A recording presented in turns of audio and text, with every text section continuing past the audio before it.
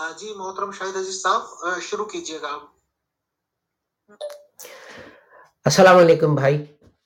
تو پہلے تو معذرت کہ وہ مجھے تھوڑی پرابلم آ گئی تھی، تو اس لیے کچھ ایک آدھ منٹ کی تاخیر ہو گئی، جس کے لیے میں معذرت خواہ ہوں۔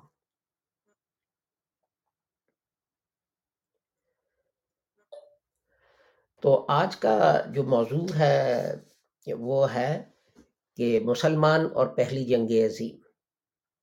تو اس کو میں نے 2 حصوں میں تقسیم کیا ہے۔ پہلے تو یہ کہ اسلام جو ہے، قرآن جو ہے، اور اس کے بعد جو ہے حضرت نبی کریم صلی اللہ علیہ وآلہ وسلم اور صحابہ کرام جو ہیں، انہوں نے جنگ کے بارے میں کیا ہدایات دی ہیں، اور پھر اس کے بعد جو ہے ہم آئیں گے کہ مسلمان اور پہلی جنگ عظیم، اس موضوع کی طرف۔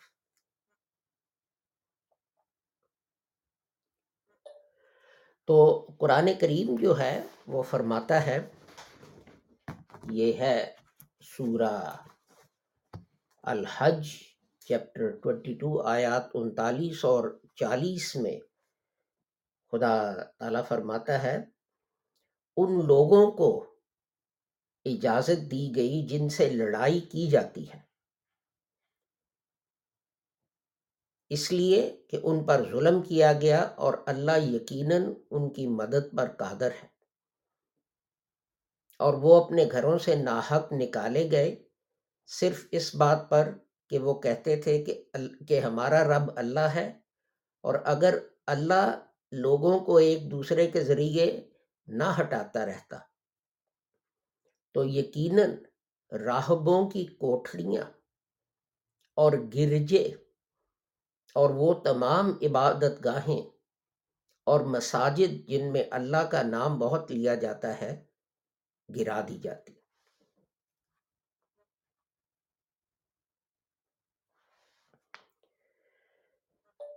تو یہاں جو ہے آپ دیکھیں، یہ پہلی آیت ہے جس میں مسلمان جو ہیں ان کو لڑائی کی اجازت دی گئی، لیکن شرائط کے ساتھ۔ جو اوپریسڈ ہیں، اسلام یہ نہیں کہتا کہ اگر آپ پہ ظلم ہو رہا ہے تو آپ آواز نہ اٹھائیں جو ہے اپنے حقوق کے لیے۔ ان پہ ظلم کیا گیا، گھروں سے بلا وجہ نکالے گئے۔ اور دیکھیں آگے اسلام کی تعلیم جو ہے، اس پہ غور کریں۔ خدا تعالیٰ قرآن میں مسلمانوں کو کہتا ہے تم نے کس کس کو پروٹیکٹ کرنا ہے؟ ہر عبادت گاہ، راہبوں کی کوٹھریاں، گرجے، تمام عبادت گاہیں اور مسجدیں جن میں اللہ کا نام لیا جاتا ہے، وہ گرا دی جاتی اگر مسلمان نہ ہوتے تو۔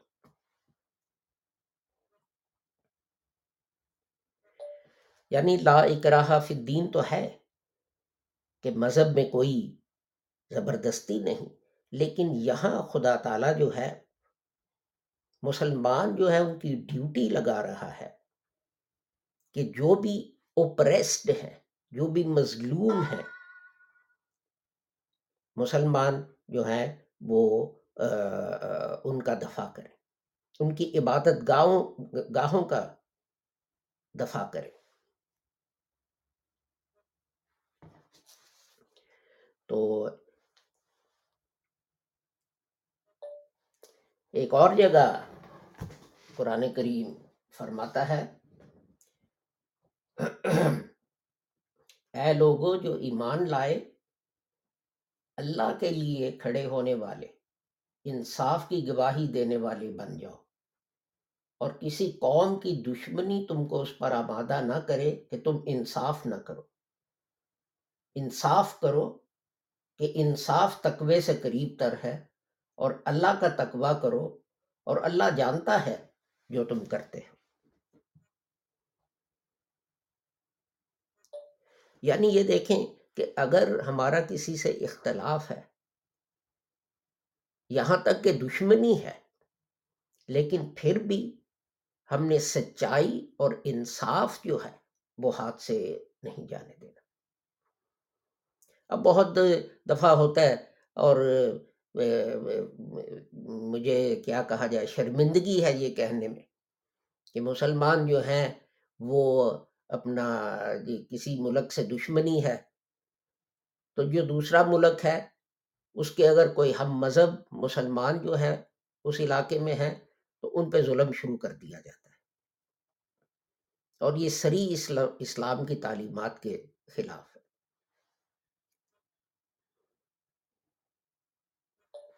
بات تو یہ ہے کہ جب خدا تعالیٰ ہمیں پوچھے گا کہ میں نے تمہیں یہ ہدایت دی تھی اور کہا تھا کہ تمہیں میں جنگ تک کی اجازت دیتا ہوں، گرجوں کی پروٹیکشن کے لیے، تمام عبادت گاہوں کی پروٹیکشن کے لیے، اور خدا تعالیٰ ہمیں پوچھے گا کہ تم نے تو خود عبادت گاہیں گرائیں، تم نے تو خود ان میں بم رکھے، میں نے کہاں کہا تھا یہ، تو ہم اس کو کیا جواب دیں گے؟ پھر خدا تعالیٰ جو ہے وہ فرماتا ہے سورہ بنی اسرائیل میں، یہ ہے آیت نمبر 33، اور خدا تعالیٰ کہتا ہے کہ تم جو ہے کسی کی جان نہیں لے سکتے، اس لیے کہ جان لینا جو ہے وہ حرام ہے سوائے ڈیو پروسیس کے۔ اب اس لیے کسی نے کسی کو قتل کیا ہے تو اگر ڈیو پروسیس جو ہے، یعنی آپ عدالت کے ذریعے گئے، مقدمہ چلا، وہ ثابت ہو گیا، تو پھر آپ اس کی جان لے سکتے۔ اس کے علاوہ جو ہے اس جان کو قتل نہ کرو جسے اللہ نے حرام ٹھہرایا ہے۔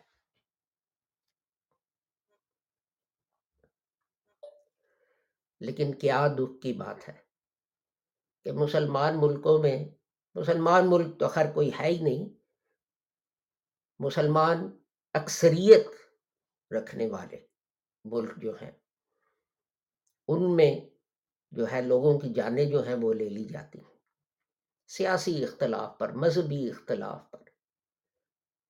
خدا تعالیٰ یہاں کیا کہتے ہیں؟ اور آپ قرآن کی اس حد تک نافرمانی کریں اور پھر بڑا معصوم منہ بنا کر آپ پوچھیں کہ جی خدا تعالیٰ نے ہمیں کیوں چھوڑ دیا، تو اس کا تو میرے پاس کوئی علاج نہیں۔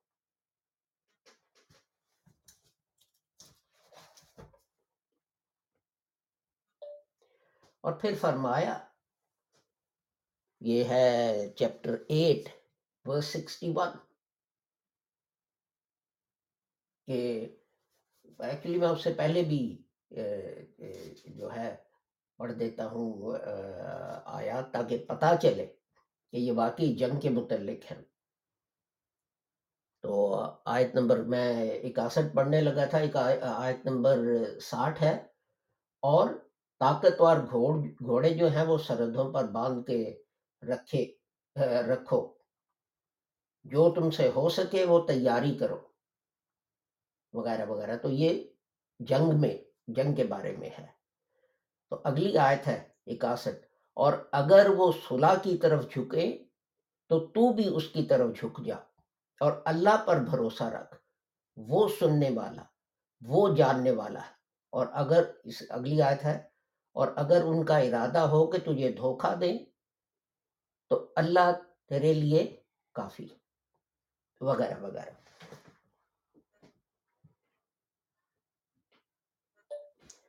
تو یہاں رولز آف وار ان کو ایکسپلین کیا حضرت صلی اللہ علیہ وآلہ وسلم نے اور حضرت ابو بکر رضی اللہ تعالیٰ عنہ۔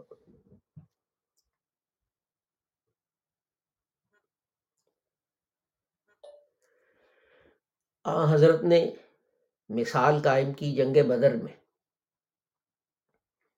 کہ جب جنگ ختم ہو گئی تو اس کے بعد کسی کو زخمی نہیں کیا، کسی کو ٹارچر نہیں کیا، کسی کو جان سے نہیں مارا۔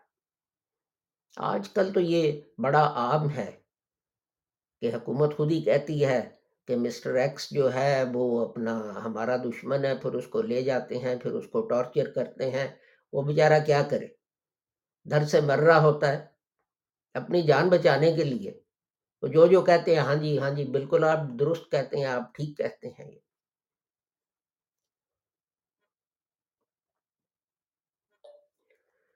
میرے ایک امریکن سے بات ہوئی تو میں نے اسے پوچھا کہ یہ آپ نے گوانٹانامو بے میں لوگوں کو کیوں بند کر رکھا ہے؟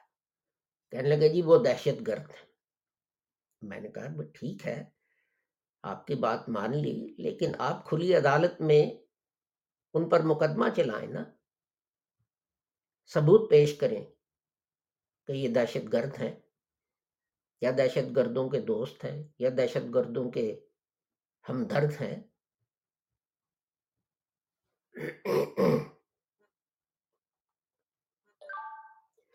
تو عدالت میں اگر یہ ثابت ہو جائے تو آپ ان کو سزا دیں، 10 کی دیں، 20 کی دیں، 50 سال کی دیں، جتنے سال کی دیں.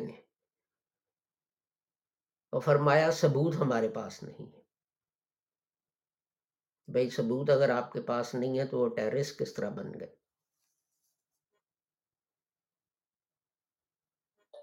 اس کے برعکس خدا تعالیٰ کیا فرماتا ہے کہ یہ نہ ہو کہ کسی قوم سے نفرت، کسی قوم کی دشمنی تمہیں ظلم اور ناانصافی پر آمادہ کر دے. یہ میں نے آیت ابھی پڑھ کے آپ کو سنائی. کیا عظیم و شان تعلیم ہے.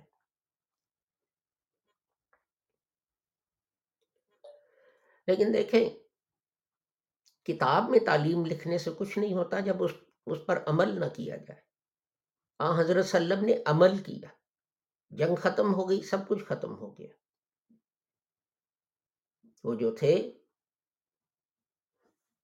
پکڑے گئے، ان کو لے کے آئے جنگی قیدی اور ہدایت دی کہ ان کو حفاظت سے رکھا جائے، ان پہ کوئی ظلم نہیں ہوگا اور ان کو درست کھانا پینا ہر چیز جو ہے وہ دی جائے.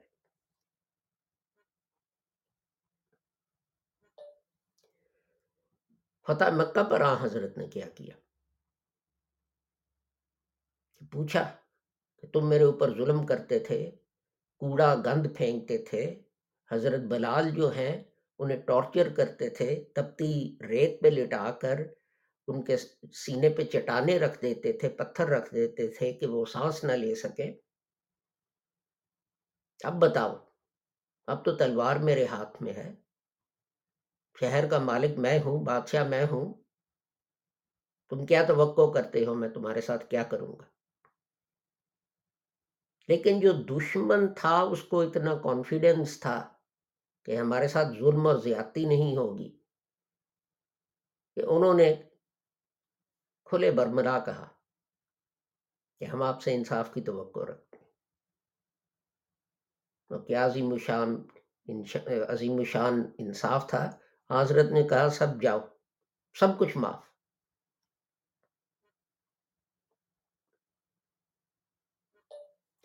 تو مغربی قومیں جو ہمیں انسانیت کا سبق دیتی ہیں اور کہتے ہیں کہ مسلمان جناب وحشی اور جنگلی ہیں تو ہماری تہذیب اور ثقافت پر عمل کرو، وہ کوئی یہ مثال ہمیں دے دینا، دکھا دیں ہمیں کہ کب انہوں نے کیا.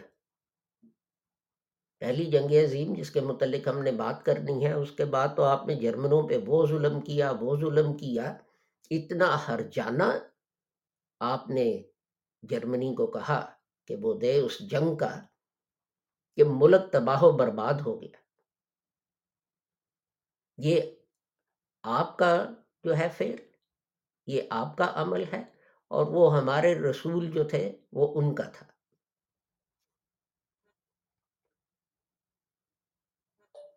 لیکن بات مڑ توڑ کر وہیں آ جاتی ہے کہ ہم کیا کر رہے ہیں.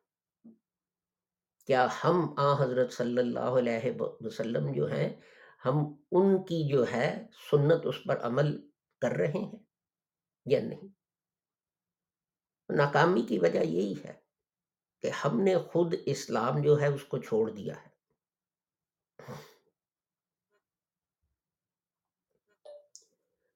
حضرت کے بعد کی مثال لے لیں. حضرت ابو بکر نے جب فوج روانہ کی تو ساتھ گئے، اور کمانڈر جو تھے ان کو ہدایت کی، پھلدار درخت جو ہیں وہ نہیں کاٹنے، فصلیں نہیں تباہ کرنی، عورتوں کو نہیں مارنا، بچوں کو نہیں مارنا، معذوروں کو نہیں مارنا، بوڑھوں کو نہیں مارنا، جو جنگ میں حصہ نہیں لے رہے ان کو بھی نہیں مارنا، صرف جو تمہارے مد مقابل ہیں آمنے سامنے ان کو تم نے مارنا ہے۔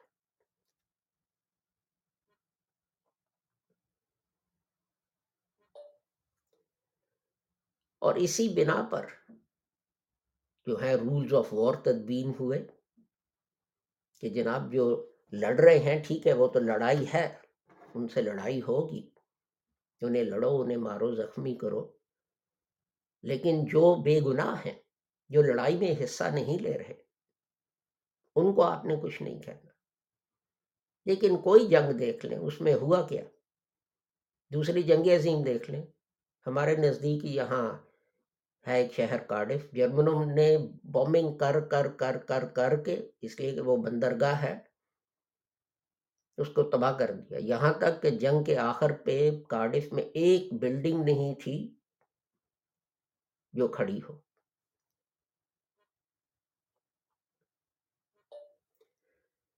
برطانیہ اور امریکہ اور روس جو ہیں انہوں نے جرمنی سے کیا کیا، ہماری برلن میں جو مسجد ہے اس کو 100 سال ہو جائیں گے اگلے سال، تو جب میں وہاں دیکھنے گیا تو مجھے علم ہوا کئی میل تک سارا علاقہ جو ہے وہ مسلسل بومنگ سے تباہ ہو گیا تھا، ایک بلڈنگ، ایک عمارت، کوئی چیز کھڑی نہیں تھی رہی سوائے ایک چیز کے،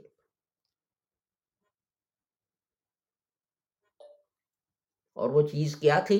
وہ اللہ کا گھر تھا، ہماری جماعت کی بنائی ہوئی مسجد جو تھی، اس کے جو مینار تھے ان کو نقصان پہنچا تھا، اور وہ بھی بالکل جنگ کے آخری دن، باقی ساری مسجد جو ہے اسی طرح کھڑی تھی۔ ذرا سوچو بھائیو، دن رات آسمان سے آگ برستی ہے، ایک دن نہیں، ایک ہفتہ نہیں، ایک مہینہ نہیں، ایک سال نہیں، سال ہا سال، اور وہ مسجد جو ہے اس کو نقصان نہیں پہنچتا۔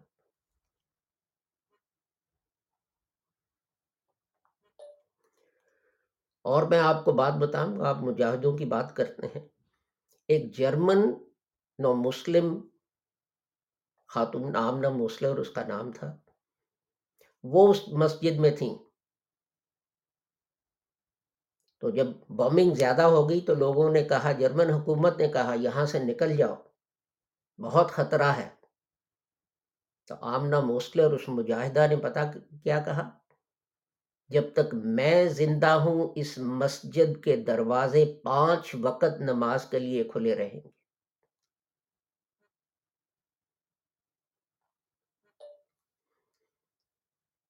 سنا آپ نے؟ جب تک میں زندہ ہوں اس مسجد کے دروازے 5 وقت نماز کے لیے کھلیں گے، اور وہ کھولتی تھی اور اکیلی نماز پڑھتی تھی، اوپر سے ایئر فورس جو ہے وہ بم مار رہی ہے، نیچے سے ٹینک اور توپیں جو ہیں وہ اپنے گولے بارود جو ہے اس پہ پھینک رہی ہیں۔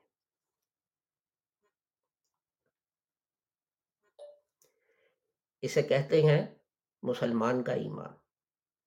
وہ لاہوری احمدی تھی، لیکن دیکھ لیں ساری جنگ کے دوران اس نے وہ مسجد کھلی رکھی، اور جب روسی فوجیں نزدیک پہنچ گئیں اور انہوں نے فائرنگ شروع کی تو آپ اور میں جو ہے سر پر پاؤں رکھ کر ہم نے دوسری طرف بھاگنا تھا، لیکن اس نے ایک جھنڈا ڈھونڈا، اس پہ اس نے ایک جھاڑن سرخ رنگ کا باندھا، اور وہ ڈنڈا جو ہے وہ لے کے اس جھنڈے کے ساتھ اونچا بلند کر کے وہ روسی فوجوں کی طرف دوڑی، جہاں سے ٹینک اور توپیں اور مشین گنیں اور رائفلیں جو ہیں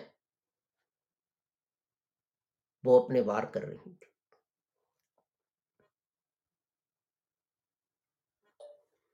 اسے کہتے ہیں مسلمان ہونا۔ ایک اکیلی عورت جس کے پاس کچھ نہیں، لیکن وہ اپنی مسجد بچانے کے لیے، اپنی مسجد بچانے کے لیے وہ روسی فوجوں کی گولہ باری کے باوجود ان کی طرف دوڑ رہی ہے کہ میری جان جاتی ہے چلی جائے، شاید میں مسجد کو بچا لوں۔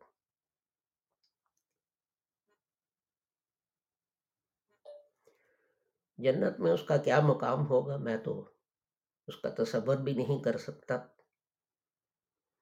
لیکن یہ جو ہے اصل اسلام جو ہے، یہ ایمان آپ کے دل میں پیدا کرتا ہے، اور یہ اسلام جو ہے حضرت مسیح موعود علیہ السلام، حضرت مرزا غلام احمد قادیانی جو ہیں، ان سے ہم تک پہنچا۔ انہوں نے یہ ایمان ہمارے دل جو ہے ان کو اس ایمان سے بھرا کہ جان چلی جائے لیکن خدا کے گھر کو نقصان نہ پہنچے۔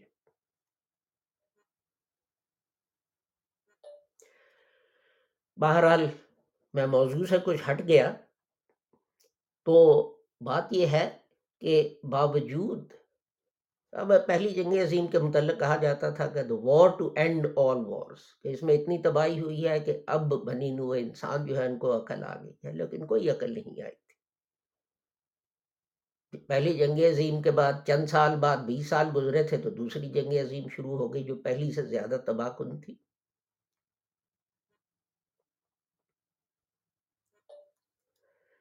تو بہرحال جو رولز آف وار تدوین کیے گئے، اس لیے کہ پہلی جنگ عظیم میں جرمن جو تھے انہوں نے زہریلی گیس جو تھی اس سے بمباری کی برٹش فورسز پہ، اور بہت سے لوگ جو ہیں وہ دم گھٹ کے مر گئے، اور ہنگامی حالات میں پھر گیس ماسک اور یہ چیزیں جو تھیں یہ بنا کر تو بھیجنی پڑی میدان جنگ میں بھی، بلکہ جو تھے سویلین ان کو بھی ایشو کی گئیں۔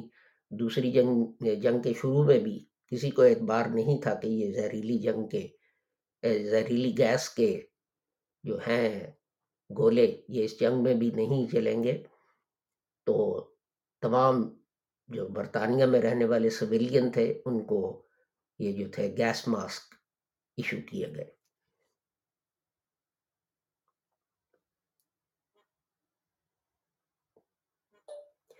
آپ اس کا مقابلہ کریں، حضرت ابوبکر رضی اللہ تعالیٰ جو ہیں ان کی جو ہدایات تھیں اپنے کمانڈر کو، صرف جو جنگ میں سپاہی تمہارے ساتھ لڑے اس کو مارنا ہے، کسی سویلین کو نہیں مارنا، کسی عورت، بچے، بوڑھے کسی کو نہیں مارنا۔ لیکن جب آپ ہوائی جہاز سے بم پھینکتے ہیں تو وہ بم دیکھتا ہے کہ نیچے کون ہے، اسے تو کوئی نہیں۔ یہ ڈرونز جو ہیں ان سے 40,000 پاکستانی بے گناہ عورتیں اور بچے مارے گئے۔ کس نے ان کا حساب لیا؟ کسی نے بھی نہیں۔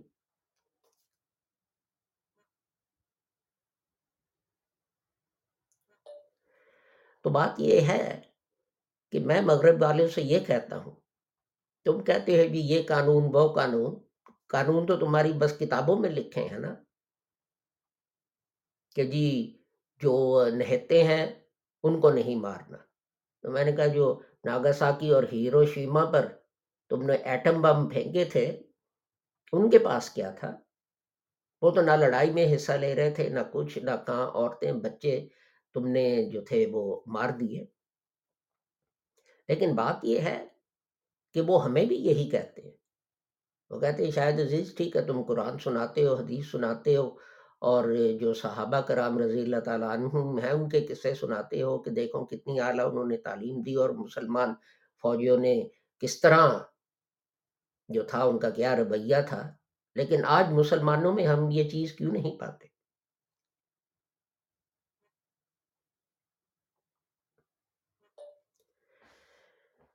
تو یہ جو ہے،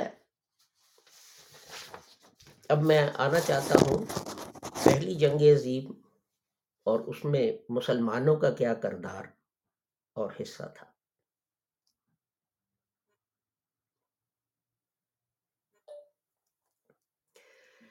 اور یہ میں اس لیے واضح کرنا چاہتا ہوں کہ حضرت مسیح موعود علیہ السلام پر بہت بڑا ایک اعتراض کیا جاتا ہے کہ جناب یہ برٹش ایجنٹ تھے، اسی لیے انہوں نے کہا کہ انگریزوں کے خلاف جو ہے وہ جہاد نہ کرو، تو انگریزوں سے ان کی لائلٹی جو تھی اس لیے کہ ان کو انگریزوں کی پروٹیکشن تھی وغیرہ وغیرہ۔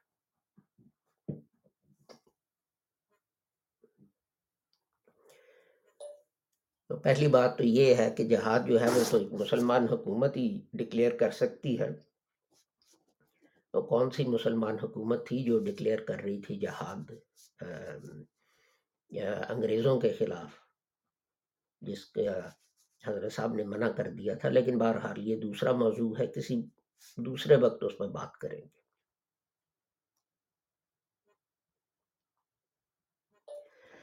جب پہلی جنگ عظیم شروع ہوئی تو اس وقت اپنا انڈین آرمی جو تھی اس میں 4 لاکھ مسلمان تھے، اہل سنت والجماعت اور شیعہ۔ ہندو 8 لاکھ تھے اور سکھ 1 لاکھ۔ تو جب جنگ شروع ہوئی تو ان میں بہت سارے جو ہیں وہ اپنا انگریزوں نے یہاں یورپ میں ان کو منگایا لڑائی لڑنے کے لیے، اور وہ فرانس میں لڑے اور بیلجیم میں لڑے اور وغیرہ وغیرہ۔ اس کے علاوہ 2 لاکھ الجیرین، اس لیے کہ الجیریا جو ہے وہ فرینچ جو ہے ان کے انڈر تھا۔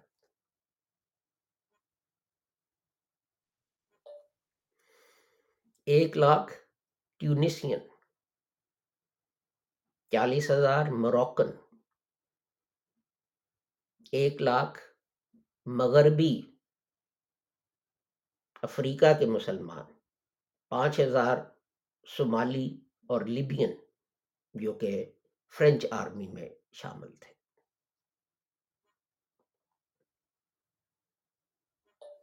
اور آپ سن کے حیران ہوں گے کہ جو امریکن فوج جو ہے جو آئی یورپ لڑنے، اس میں 5,000 مسلمان تھے، اور اس کے علاوہ 1.3 ملین رشین مسلمان تھے۔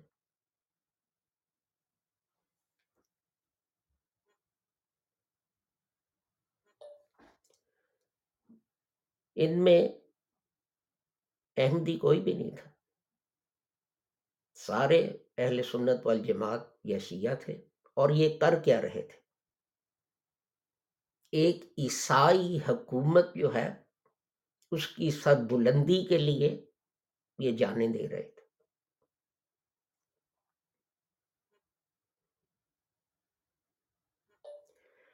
کتنی مزے کی بات ہے، الزام احمدیوں کو دیا جاتا ہے کہ جناب آپ تو انگریزوں کے خیر خواہ تھے، کسی احمدی نے تو انگریزوں کے لیے جان نہ دی، اور جانیں جو ہیں وہ خود نچھاور کر رہے ہیں۔ اس لیے نچھاور کر رہے ہیں کہ جناب ملکہ معظمہ جو ہے یا شہنشاہ عالم جو ہیں انگریز پروٹسٹنٹ عیسائی، ان کی حکومت کا سایہ ہمارے سر پہ رہے۔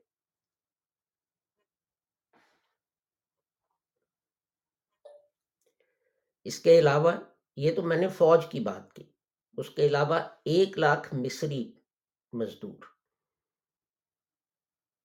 1,30,000 باقی جو شمالی افریقہ کا حصہ ہے، وہاں سے مسلمان 2 لاکھ سب سہارن افریقہ اسے کہتے ہیں، اور 40,000 انڈین، یہ لیبرر تھے جو فوج کے ساتھ جاتے ہیں، گولہ بارود لادنا، ادھر کرنا ادھر کرنا، چیز موو کرنا، کھانا پکانا، اور 1,000 کام جو ہیں تو وہ کرتے ہیں۔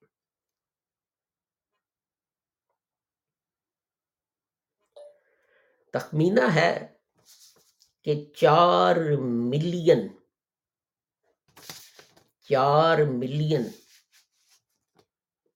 موسٹلی اہل سنت والجماعت فوجی اور مزدور جو ہیں وہ سلطنت برطانیہ کی عظمت کے لیے لڑے پہلی جنگ عظیم، لیکن ملزم تو احمدی ہے نا، انگریزوں کی سپورٹ تو احمدی کر رہے تھے نا، لیکن جانیں آپ دے رہے تھے جا کے۔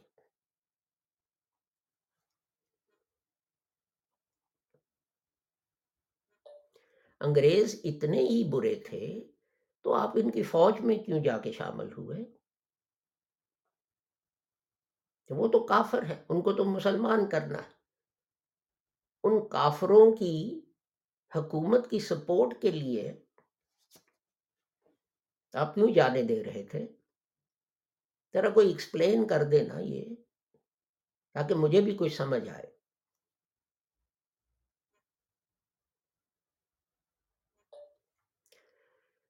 اس میں نے وہ بات تو چھوڑ دی کہ پہلی جنگ عظیم میں جنرل ایلن بھی جو ہیں وہ مصر میں تھے سوئز کنال کی پروٹیکشن کے لیے، اور انہوں نے کرنل لارنس کو بھیجا سعودی عرب۔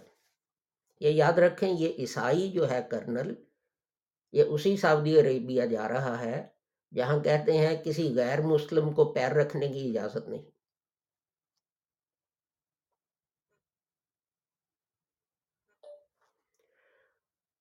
کرنل لارنس نے وہاں جا کے عربوں سے کہا کہ جناب عالی، نبی تو آپ کے پاس آئے، قرآن کریم تو آپ پر نازل ہوا، اور حکمرانی جو ہے وہ کریں ترکی۔ یہ نیچ لوگ جو ہیں یہ کہاں سے آپ کے خلیفہ بن گئے ہیں؟ ذرا سمجھائیں۔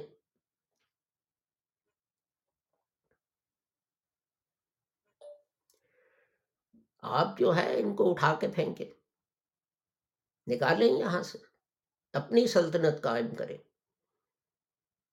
یاد رہے کہ ترکی کی جو تھی خلافت عثمانیہ جسے کہتے تھے، اس میں آج کل کا ترکی، آج کل کا عراق، آج کل کا لبنان، آج کل کا شام، اسرائیل، فلسطین، جارڈن، بلکہ ایک حد تک تو مصر بھی اس میں شامل تھا، لیکن بہرحال وہ اس کے تسلط سے باہر ہو گیا۔ آل دا وے ڈاؤن، آل دا وے ڈاؤن، سارا سعودی عرب اس میں شامل تھا، اور یہ ایک ملک تھا مسلمانوں کا جس میں خلافت قائم تھی۔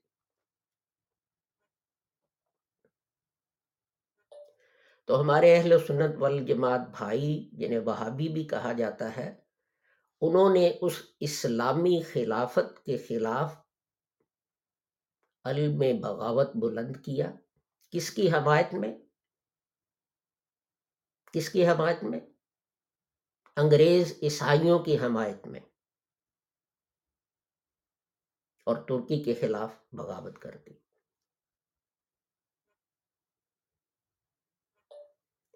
لیکن انگریزوں کا سپورٹر جو ہے وہ تو حضرت مرزا غلام احمد رحمۃ اللہ علیہ ہی تھے نا، آپ تو کچھ نہیں تھے کر رہے۔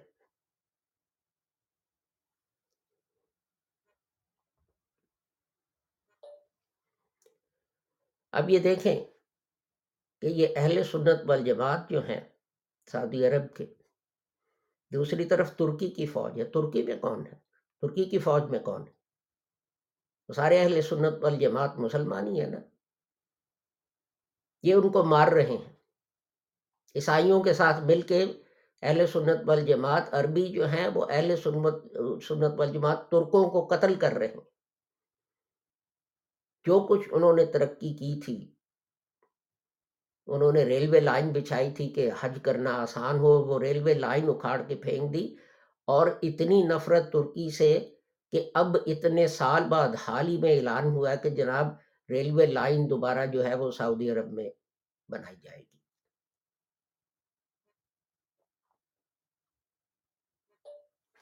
تو یہ 4 لاکھ ہندوستانی جو تھے، ان میں بہت سارے جو تھے وہ ترکوں سے لڑے، صرف یہ جا کے اپنا فرانس میں نہیں تھے لڑے،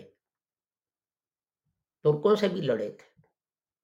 اور شروع میں تو انہوں نے یہ کیا کہ یہ نعرہ لگاتے تھے، نعرہ تکبیر اللہ اکبر، تو وہ ترک جو تھے وہ اپنی خندقوں سے باہر نکل آتے تھے، یہ سمجھ کے کہ شاید کوئی مسلمان ان کی مدد کے لیے آئے ہیں یا کچھ ہوا ہے یا ایسی بات ہے، تو جب وہ خندقوں سے نکلتے تھے تو ان کو گولیاں مار کے ہلاک کر دیتے تھے۔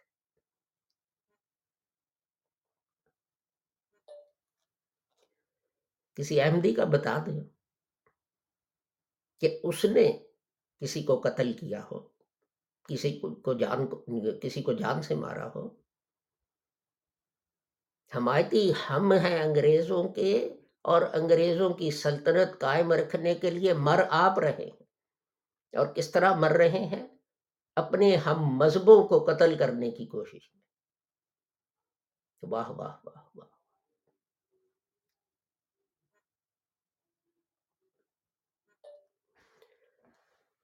آپ شاید میری ٹون سے ناراض ہوں، لیکن یہ حقائق ہیں، میں فیکٹس بتا رہا ہوں۔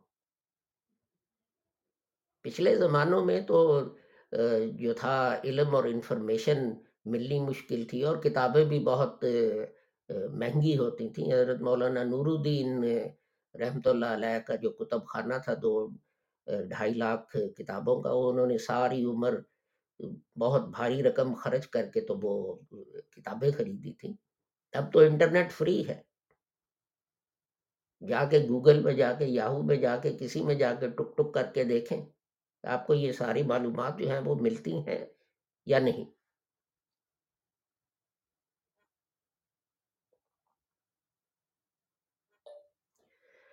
اب ہوا یہ کہ اسی زمانے میں انگریز جو ہیں انہوں نے بیلفور ڈیکلیریشن جو تھی وہ شائع کی،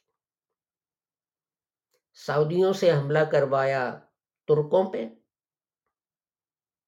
اور چونکہ پیسے کم ہو گئے تھے اور بینکر اور پیسہ سارا جو تھا وہ یہودیوں کے ہاتھ میں تھا، یہودیوں سے قرضہ لینے کے لیے برطانوی پارلیمنٹ نے اعلان کیا کہ جناب جنگ جب ختم ہوئی تو وہاں یہودی جو ہیں ان کے لیے ایک ہم وطن آباد کریں گے۔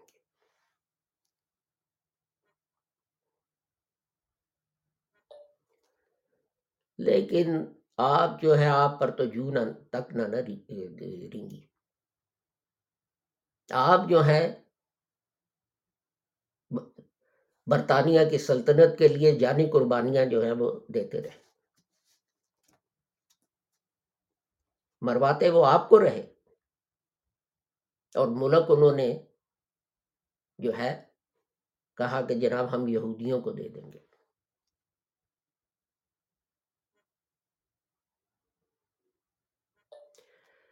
تو بھائیوں، ایک کڑوا سوال پوچھوں، ناراض تو تم بہت ہو گئے، لیکن اسرائیل کے بانی جو تھے وہ اہل سنت والجماعت تھے۔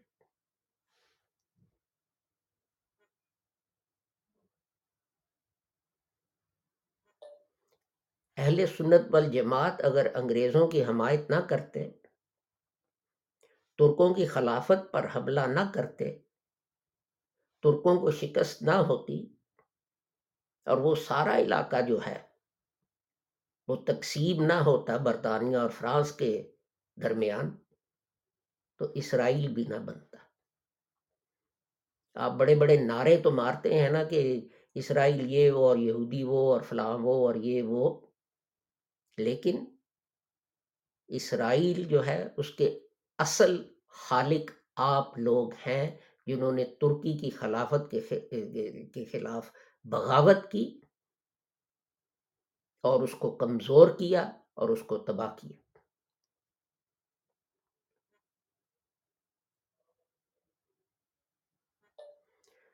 اگر میرے الفاظ آپ کو سخت لگتے ہیں تو اس میں میرا کوئی قصور نہیں۔ آپ اپنے جو ہیں جیسے کہتے ہیں نا چالے وہ دیکھیں، تو اب کیا ہو رہا ہے؟ کوئی فرق آیا ہے؟ اتنی تباہی اٹھانے کے بعد اور وہ سارا علاقہ جو ہے وہ گنوانے کے بعد کیا فرق آیا؟ وہی ہے، ایک مسلمان ملک جو ہے وہ دوسرا مسلمان ملک جو ہے وہاں اپنے ہم مذہبوں کو قتل کر رہا ہے۔ کوئی مثال لے لیں، ایران عراق کی جو جنگ تھی جو 10 سال سے زیادہ جاری رہی، پتہ نہیں کتنے ملین اس میں مارے گئے، تو وہ کیا تھا؟ انگریزوں امریکنوں کو خوش کرنے کے لیے اہل سنت والجماعت جو ہے ایک دوسرے کے گلے کاٹ رہے تھے۔ کیا آپ کوئی مثال پیش کر سکتے ہیں کہ احمدیوں نے یہ کیا ہو، یا حضرت مرزا غلام احمد صاحب جو ہے انہوں نے یہ تعلیم دی ہو کہ تلوار اٹھاؤ اور انگریزوں کی حمایت میں اپنے مسلمان جو ہیں بھائی ان کے گلے کاٹو؟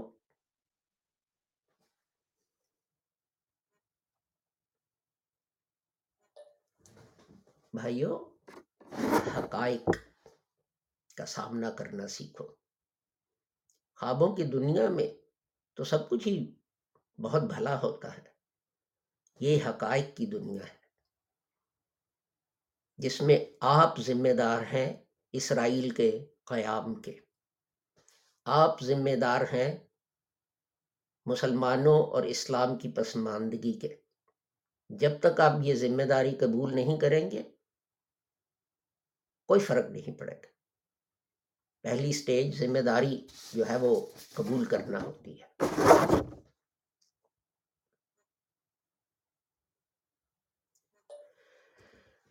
لیکن لطف کی بات، ہاں یہ میں بتا دوں، میں بھول ہی گیا کہ اگر آپ فرانس جائیں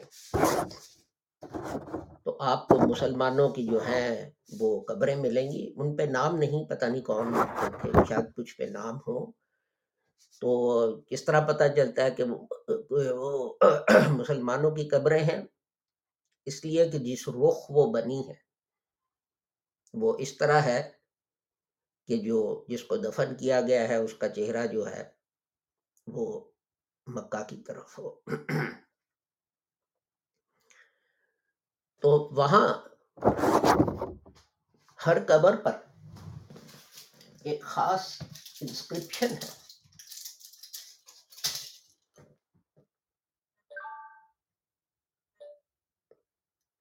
تو فرانس میں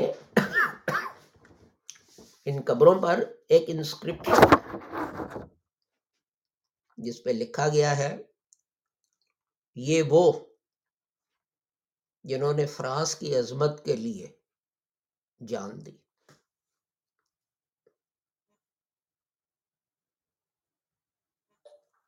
ان میں احمدی کوئی نہیں، سارے اہل سنت والجماعت ہیں جو رومن کیتھولک عیسائی فرانس جو ہے اس کی عظمت کے لیے اپنے جانیں گنوا رہے تھے۔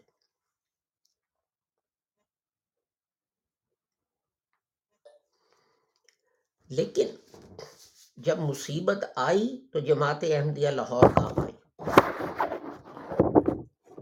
کچھ تو میدان جنگ میں برطانوی جو تھے ہندوستان کے برطانوی سپاہی میدان جنگ میں جان دے دیتے تھے، ان کے متعلق تو ہم کچھ نہیں کر سکتے تھے۔ کچھ جو ہیں وہ واپس جو زیادہ زخمی ہوتے تھے تو انگلستان بھیج دیے جاتے تھے۔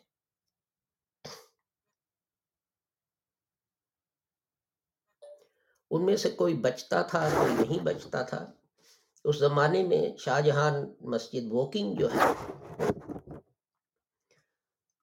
وہ ہمارے کنٹرول میں تھی، اور وہاں سے مولانا صدر الدین صاحب جو تھے وہ تبلیغ اسلام کرتے تھے۔ انہیں پتا چلا کہ جو ہندوستانی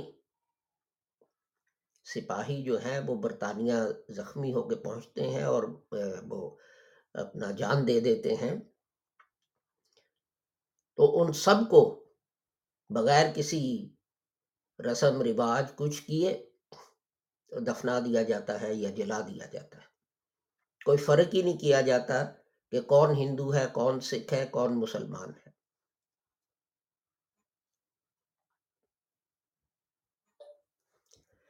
یہ جماعت احمدیہ لاہور تھی جس نے تحریک شروع کی کہ یہ لوگ آپ کی جو ہے سلطنت اس کے لیے جانے دے رہے ہیں، اتنی شرم تو کرو کہ مرنے والے کو جو ہے آخری رسوم تو اس کے عقائد اور مذہب کے مطابق کرو.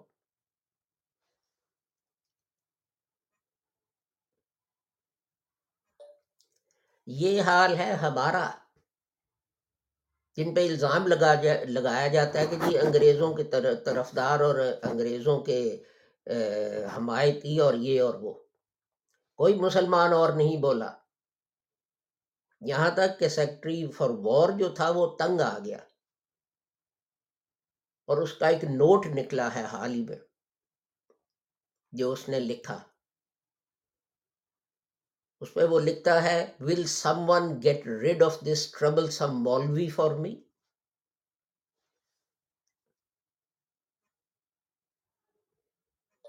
یعنی لاہوری احمدی جو تھے انہوں نے اتنا شور مچایا کہ وزیر تک تنگ آ گئے اور ہاتھ جوڑنے لگے کہ کسی طرح ہماری جان چھوڑاؤ.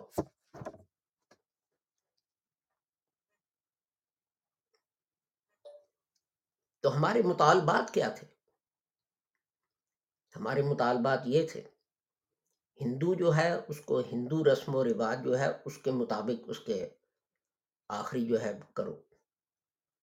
سکھ جو ہے اس کو سکھ رسم و رواج کے مطابق کرو. مسلمان جو ہے وہ مسلمان رسم و رواج کے مطابق کرو.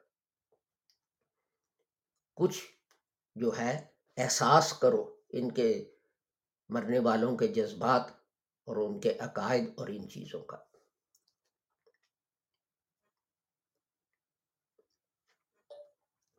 تو اس شور مچانے پر پھر برطانوی حکومت نے فیصلہ کیا کہ جناب ایک زمین کا ٹکڑا مختص کیا جائے جہاں مسلمان دفن ہو. پہلے انہوں نے فیصلہ کیا کہ واکنگ سے بہت دور سمندر کے نزدیک ایک زمین کا ٹکڑا جو ہے وہ اس کام کے لیے ہم دیتے ہیں، لیکن مولانا صدر الدین صاحب نے پھر شور مچایا کہ مجھے ان لوگوں کو غسل دینا ہے، مسلمانوں کو مجھے ان لوگوں کو کفن پہنانا ہے، مجھے ان کا نماز جنازہ پڑھانا ہے. میں وہاں پہنچوں گا کس طرح؟ یہ ممکن نہیں. تو اس پر پھر کافی لڑائی جھگڑے کے بعد برطانوی حکومت نے ووکنگ کے نزدیک ایک جگہ ہے ہارسل کامن، وہاں ایک چار دیواری بنا کے تو کہا کہ یہ مسلمان جو ہیں یہ ان کا قبرستان ہے، ان مسلمانوں کا جو جنگ میں ہمارے لیے لڑتے ہوئے جو ہیں مارے گئے ہیں.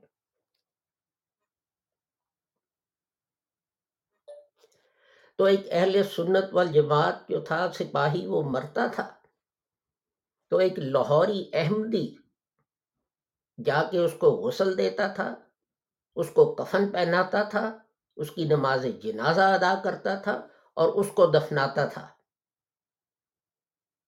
اس سے بڑی مثال تم نے سنی ہے کہیں رواداری کی؟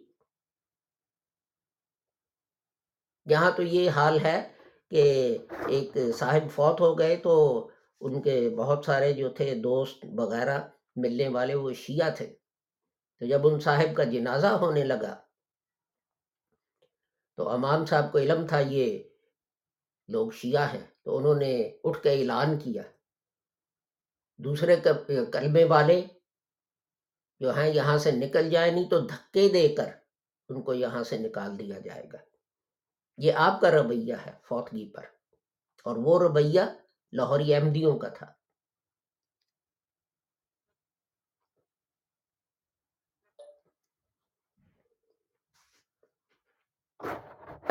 ہمارا آپ پر یہ جو احسان ہے نا، ہمارا لاہوری احمدیوں کا اہل سنت والجماعت پر یہ جو احسان ہے نا، اب قیامت تک وہ احسان نہیں چکا سکتے، کہ ہم نے آواز اٹھائی، ہم نے لڑائی لی۔ ہمیں کیا ضرورت تھی؟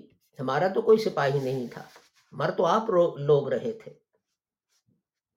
کیوں ہم نے کیا؟ ہندوستان میں تو آپ ہمارے دشمن تھے، ہمیں کافر کہتے تھے، اور پتہ نہیں کیا کیا گندی گالیاں نکالتے تھے، ابھی بھی نکالتے ہیں۔ کوئی فورم یہ دیکھ لیں، پیور ڈسکشنز دیکھ لیں، سچ کا سفر، حق کا سفر، بے شمار اور ایسے ہیں تو جن پہ گندی گالیاں آتی ہیں۔ لیکن کیونکہ آپ کلمہ گو تھے،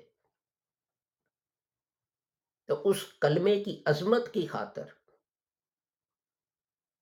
جماعت احمدیہ جو تھی، اس نے اپنی بقا داؤ پہ لگا دی، اس لیے کہ انگریز حکمران تھے ہندوستان کے، ہم ان کے خلاف مہم چلا رہے تھے۔ کہ یہ کیا بات ہے جناب؟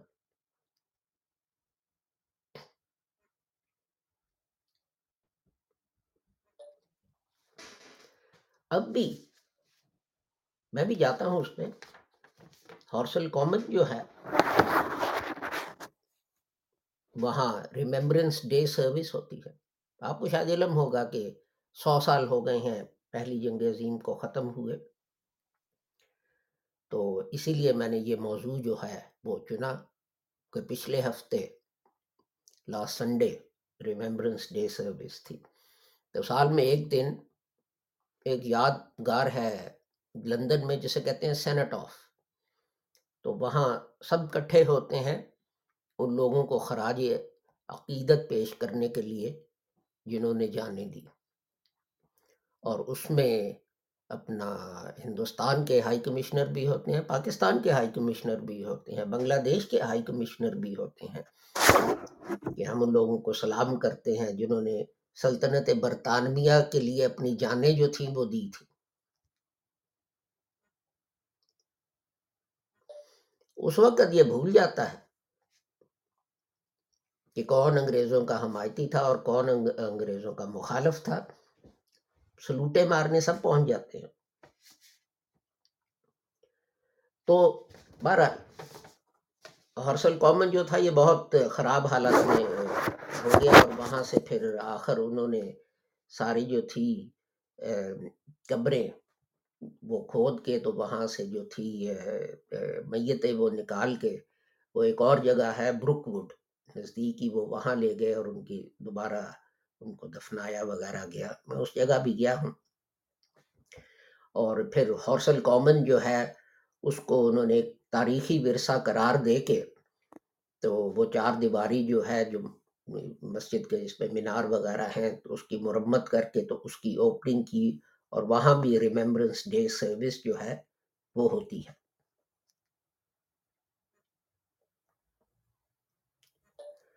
تو وہ مجھے بھی دعوت دیتے ہیں، تو جماعت احمدیہ لاہور کے لوگوں کو اس لیے وہ دعوت دیتے ہیں کہ حکومت جو ہے برطانوی، وہ یہ یا اس علاقے کی مقامی جو ہے حکومت،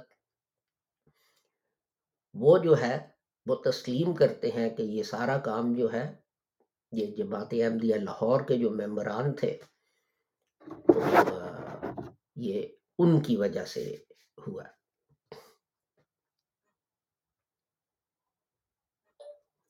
اور وہاں جو ہے ایک عام طور پہ رائل فیملی کا کوئی بندہ جو ہے وہ بھی آتا ہے، تو ایک دفعہ کوئی پرنس تھے جو مجھے ملے وہاں۔ تو دوسری دلچسپ بات مجھے یہ نظر آئی کہ وہاں بھی ہندوستان، پاکستان اور بنگلہ دیش کے ملٹری اٹیشے موجود ہوتے ہیں سلام کرنے کے لیے ان مسلمانوں کو یا ان ہندوستانیوں کو جنہوں نے سلطنت برطانیہ کے لیے اپنی جانیں دی تھی.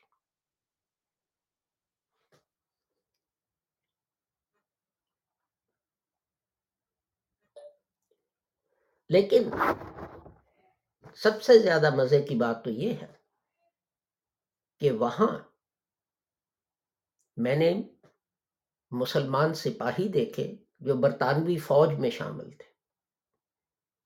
اس زمانے میں نہیں، اس زمانے میں جو برطانوی فوج میں ہیں اور تھے، ملٹری یونیفارمز میں سے تھے، ملٹری یونیفارم انہوں نے پہن رکھے تھے. تو میں گیا اور میں نے ان سے السلام علیکم وعلیکم السلام کیا.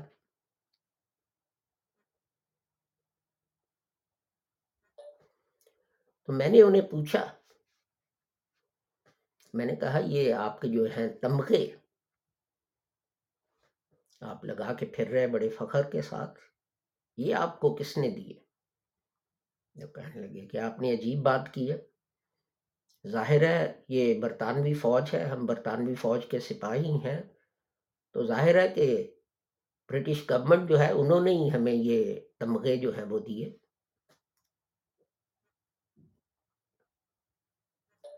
تو میں نے کہا وہ ٹھیک ہے، لیکن تمغہ جو ہے یہ ویسے ہی تو نہیں مل جاتا، یہ تو آپ کو کوئی کارنامہ سر انجام دینا پڑتا ہے تو پھر ہی تمغہ ملتا ہے نا.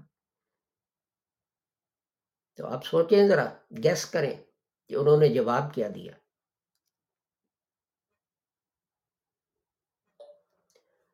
کوئی کہنے لگے میں نے کئی سال افغانستان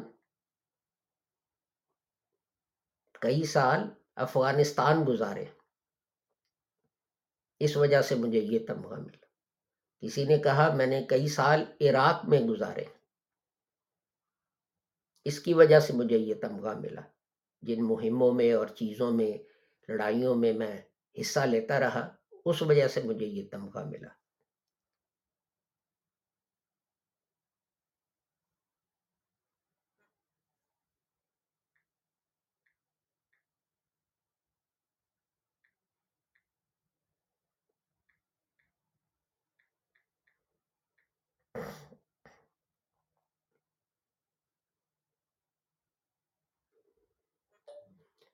تو یعنی اس زمانے سے اس زمانے تک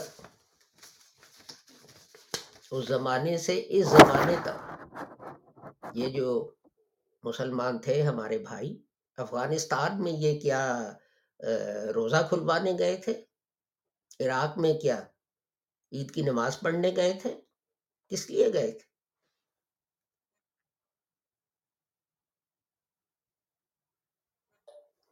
اپنے مسلمان بھائیوں کو مارنے کے لیے گئے تھے نا.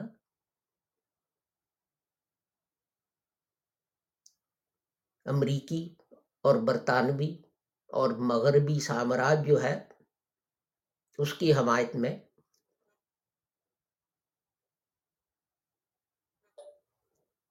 بہرحال ایک ریمیمبرنس ڈے تھی تو اس پہ میں نے بحث مباحثہ زیادہ کرنا مناسب نہ سمجھا.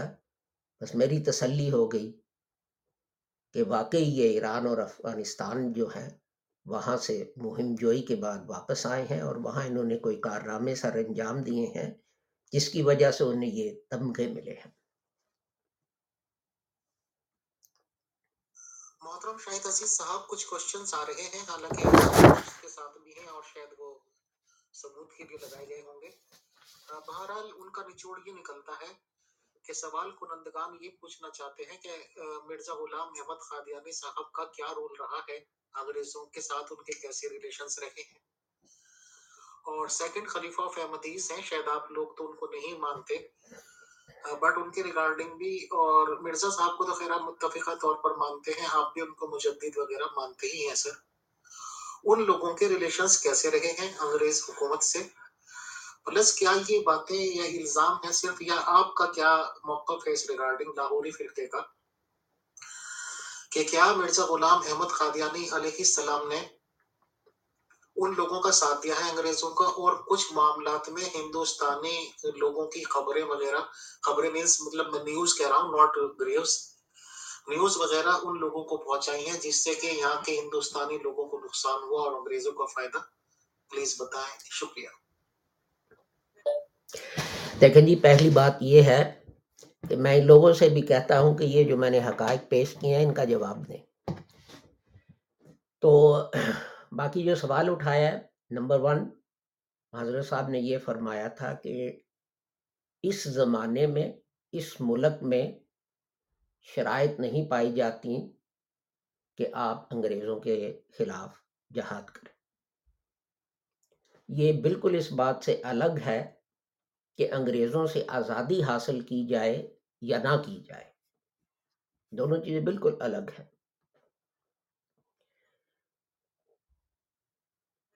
پھر حضرت صاحب نے یہ کہا کہ جہاد جو ہے یہ ہر آدمی جو ہے اس کا اعلان نہیں کر سکتا. جہاد جو ہے اس کا اعلان صرف ایک مسلمان حکمران کر سکتا ہے. تو آپ کہیں جو ہیں نظام حیدرآباد کے کہ ان سے کہ وہ جہاد کا اعلان کریں انگریزوں کے خلاف، یا نواب جونا گڑھ سے یا افغانستان کے بادشاہ سے یا ایران کے بادشاہ سے وہ انگریزوں کے خلاف جہاد جو ہے اس کا کیوں نہیں اعلان کر رہے. تیسری بات حضرت صاحب نے یہ کہی کہ اگر آپ نے جہاد کرنا ہے تو کیا آپ کے پاس ریسورسز ہیں، آپ کے پاس پیسہ ہے، آپ کے پاس ٹرینڈ آرمی ہے، آپ کے پاس آرمامنٹ ہے؟ تو حضرت صاحب نے کہا کہ اگر یہ نہیں تو پھر یہ جہاد نہیں، یہ خودکشی ہے.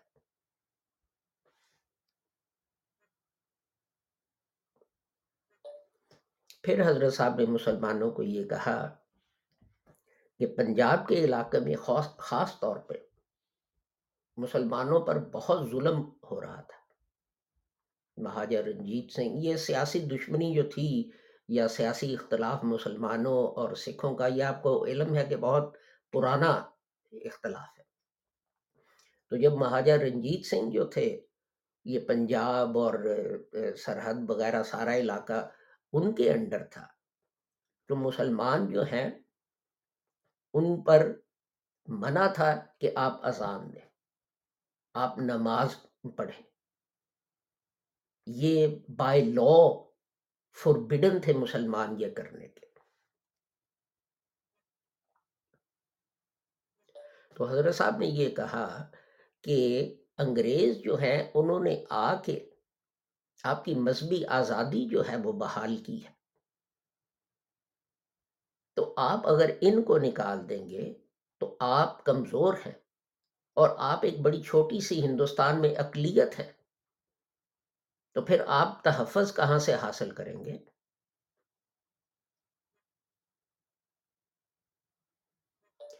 کیا یہی دلیل استعمال کر کے بعد میں جو حضرت مرزا غلام احمد صاحب نے دی، کیا یہی دلیل استعمال کر کے مسلمانوں نے اپنا جو ہے پاکستان کا مطالبہ نہیں کیا تھا؟ اور کس وجہ سے کیا تھا؟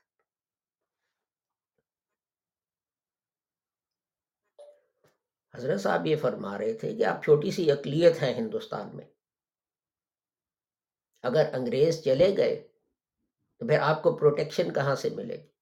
انگریز جو ہیں وہ سب قوموں سے برابر کا سلوک کرتے ہیں، تو جو آپ کو پروٹیکٹ کر رہا ہے، جو آپ کو برابر کا سلوک دوسری قوموں کے ساتھ کر رہا ہے، آپ ان کو نکالنا چاہتے ہیں.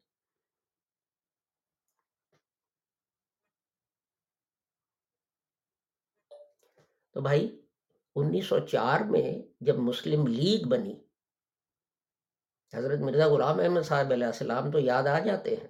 1904 میں جب مسلم لیگ بنی، میں پاکستان میں جو ٹیکسٹ بک ہے، میرے خیال میں 11ویں جماعت میں پڑھائی جاتی پاکستان سٹڈیز میں، اس کی میں آپ کو فوٹو کاپی بھیج سکتا ہوں کہ مسلم لیگ کے قیام کا مقصد یہ ہے کہ مسلمانوں کو انگریزوں کا وفادار بنایا جائے.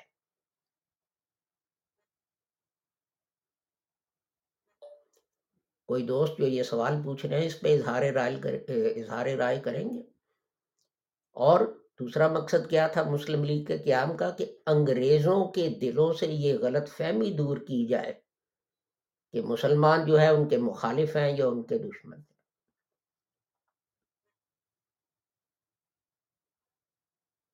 بھیا یہ بتاؤ کہ یہ جو میں نے کہا کہ 1.3 بلین برٹش آرمی تھی جس میں 4 لاکھ مسلمان تھے، ٹھیک ہے، تو جب یہ آرمی جوائن کرتے تھے یا سول سروس جوائن کرتے تھے تو یہ سلطنت برطانیہ جو ہے اس کی وفاداری کا حلف نہیں اٹھاتے تھے؟ ظاہر ہے اٹھاتے تھے، اس کے علاوہ وہ ان کو اپنا نوکری کیوں دیتے؟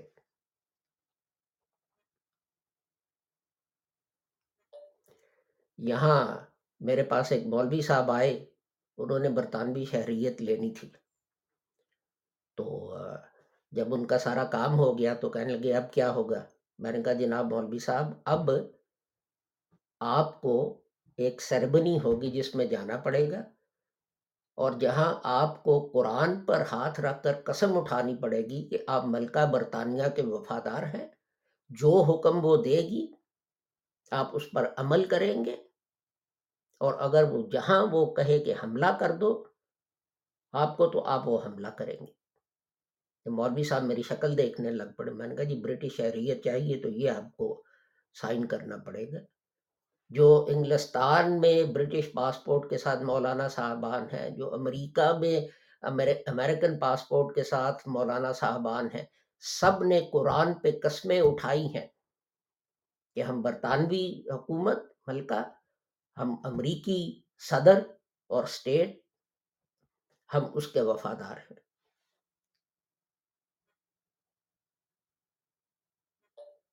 یہ کیوں آنا چاہتے ہیں یہاں اور یہ قسمیں اٹھانا چاہتے ہیں؟ بیٹھیں جو ہیں وہ اپنے ملکوں میں اور موجیں کریں۔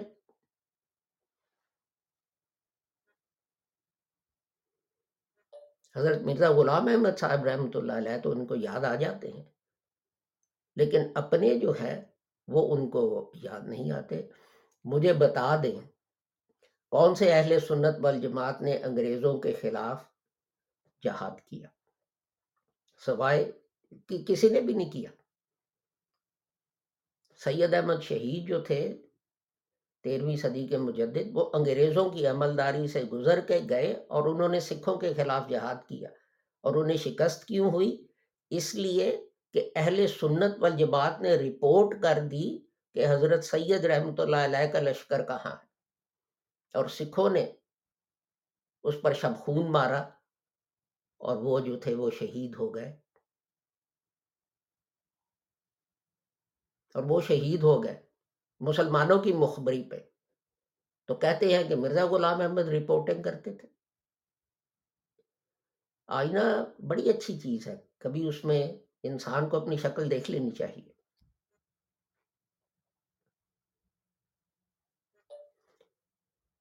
تو بھائی ہمارا ٹائم کافی اوپر ہو گیا، تو اور کوئی سوال ہیں تو میں آپ کی خدمت کے لیے یہاں ہوں۔ تو ورنہ 1 گھنٹے کا تھا اور 1 گھنٹہ 10 منٹ ہونے کو ہے ہمارے سیشن کو، تو میں نہیں چاہتا کہ میں اور کسی کا سیشن جو ہے اس میں ان کی حق تلفی کروں۔ محترم شاہد عزیز صاحب، آپ نے میرے سوال یا یہ کہ جو میں نے اٹھایا ہے کسی ممبر کا سوال، اس کے جواب میں جو بھی آپ نے فرمایا اس کا مطلب یہ تو نکلتا ہے کہ مرزا صاحب نے مفاہمت کی کوشش کی between the Indian people and Britishers, اور ایک دوسرے میں اعتماد دلانے کی کوشش کی کہ چلیے آپ یہ قائل ہو جائیں کہ بھائی آپ ان کا مقابلہ نہیں کر سکتے تو ان کے ساتھ دوستانہ تعلقات رکھیں۔ بٹ یہ والا جو سوال ہے کہ کیا اس طرح کی باتیں کی گئی ہیں کہ جو لوگ ان کے خلاف چل رہے تھے یعنی کہ انگریزوں کے، ان کی خبریں، ان کے نیوز دے دے کر ایسے ماحول بنوایا گیا کہ ان کو پکڑا جائے، ان کو اریسٹ کیا جائے، اس بات کی ریگارڈنگ آپ کیا کہنا چاہیں گے؟ پلیز بتائیں، شکریہ۔ تو بھیا بات یہ ہے کہ حضرت صاحب نے تو وفات سے پہلے بھی پیغام صلح لکھا کہ ہندوستان کی ساری قوموں کو کس طرح اکٹھا کیا جائے تاکہ ہم اپنا ایک قوم بن کے سارے ہندوستان میں جو رہتے ہیں جد و جہد کریں انگریزوں کے خلاف۔ تو بالکل آپ نے وہ مفاہمت والی بات جو تھی وہ بالکل درست کہی۔ یہی بات جو ہے یہ قائد اعظم نے بھی کی، یہی بات سر سید احمد خان نے بھی کی، یہی بات جو ہے سر محمد اقبال نے بھی کی. ارے بھیا، سر سید، سر کا خطاب کس نے دیا؟ سر محمد اقبال، سر کا خطاب کس نے دیا؟ انگریزوں کے دیے ہوئے ہیں نا. تو دوسرا یہ مخبری کی جو بات آپ نے کی، وہ 2-3 سوال تھے، یہ میرے ذہن سے گزر گیا. شکریہ آپ نے دہرایا. یہ بات بالکل غلط ہے، اس کا کوئی ثبوت نہیں کہ حضرت صاحب نے کبھی کسی کی جو ہے وہ مخبری کی ہو یا انفارمیشن دی ہو یا کوئی ایسی بات کی ہو. بات اصل میں الٹی ہے. جو تھے اہل سنت والجماعت، وہ انگریزوں کو مخبری کرتے تھے کہ یہ شخص جو ہے یہ مہدی ہونے کا دعوے دار ہے. دیکھو سوڈان میں مہدی نے تمہارے ساتھ کیا کیا. دیکھو حدیثوں میں لکھا ہے کہ مہدی آئے گا تو وہ جنگ کرے گا اور مسلمانوں کی حکومت جو ہے وہ قائم کرے گا. تو یہ تمہارے خلاف اندر ہی اندر ایک فوج تیار کر رہا ہے. اور قادیان پہ چھاپے پڑتے تھے اور پولیس آتی تھی اور گھر گھر کی تلاشی لیتی تھی. تو اپنا حقیقت تو یہ ہے، یعنی مخبری خود کرتے تھے حضرت صاحب کی، اور اب یہ الزام بنا لیا ہے کہ حضرت صاحب ان کی مخبری کرتے تھے. یہ بالکل جھوٹ ہے کہ حضرت صاحب نے کسی کی مخبری جو ہے وہ کی ہو.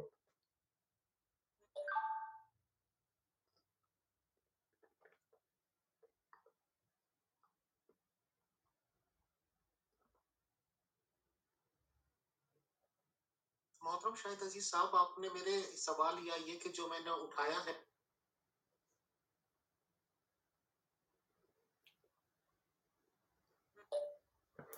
مختصراً حضرت صاحب نے کبھی کسی کی مخبری نہیں کی. ہاں، دوسرے جو ہیں حضرت صاحب کے خلاف جھوٹی رپورٹیں جو تھے وہ انگریزوں کو پہنچاتے تھے کہ یہ مہدی کے ہونے کا دعوے دار ہے اور یہ آپ کے خلاف بغاوت کی تیاری کر رہا ہے.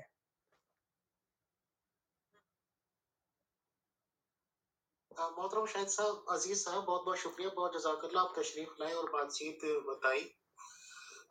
آپ نے بار بار پھر آخر میں بھی یہ کہتے کہ مفاہمت کی کوشش کی. That is very right thing. But سوال کنندگان کا یہ سوال انسلجھا رہ گیا کہ کیا مرزا غلام احمد قادیانی صاحب نے انگریزوں کا فیور کرتے ہوئے ہندوستانی لوگوں کی باقاعدہ شکایتیں کی یا ان کو نیوز فراہم کی ان لوگوں کی جو ان کے اگینسٹ چل رہے تھے، تاکہ ان کے اریسٹ وغیرہ ہو سکیں، گرفتاریاں دے سکیں. آپ اس سوال سے بچتے ہوئے نظر آئے. بہرحال آپ ریسپیکٹڈ ہیں، آپ ویلکم ہیں. بہت شکریہ، بہت جزاک اللہ، تھینکس الاٹ. بھائی میں ایڈ کر دوں آپ کی تسلی کے لیے کہ میں نے وہ سوال اوائڈ نہیں کیا. حضرت صاحب نے، میں کیٹیگوریکلی کہتا ہوں کہ حضرت مرزا غلام احمد صاحب نے کسی کی مخبری نہیں کی، کسی کی رپورٹیں نہیں پہنچائیں، کچھ ایسی بات نہیں کی. حضرت صاحب کے خلاف رپورٹیں انگریزوں کو کی گئی ہیں. ہماری جماعت جو ہے اس کا یہ وتیرہ نہیں کہ ہم ایسے کام کریں.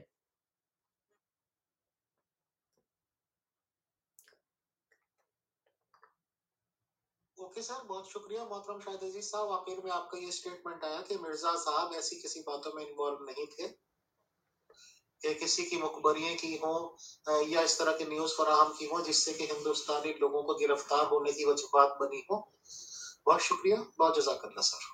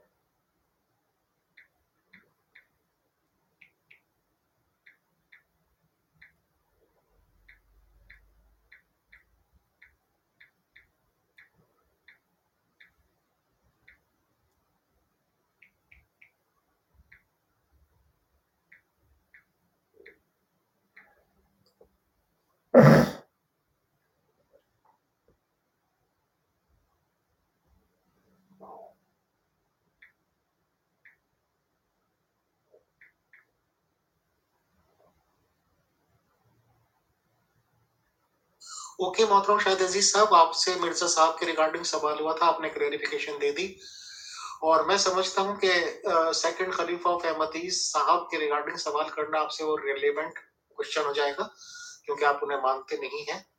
تو ویسے تو سوال والے یہ چاہ رہے تھے، بٹ کوئی بات نہیں، میں نہیں کرتا سر. شکریہ، جزاک اللہ.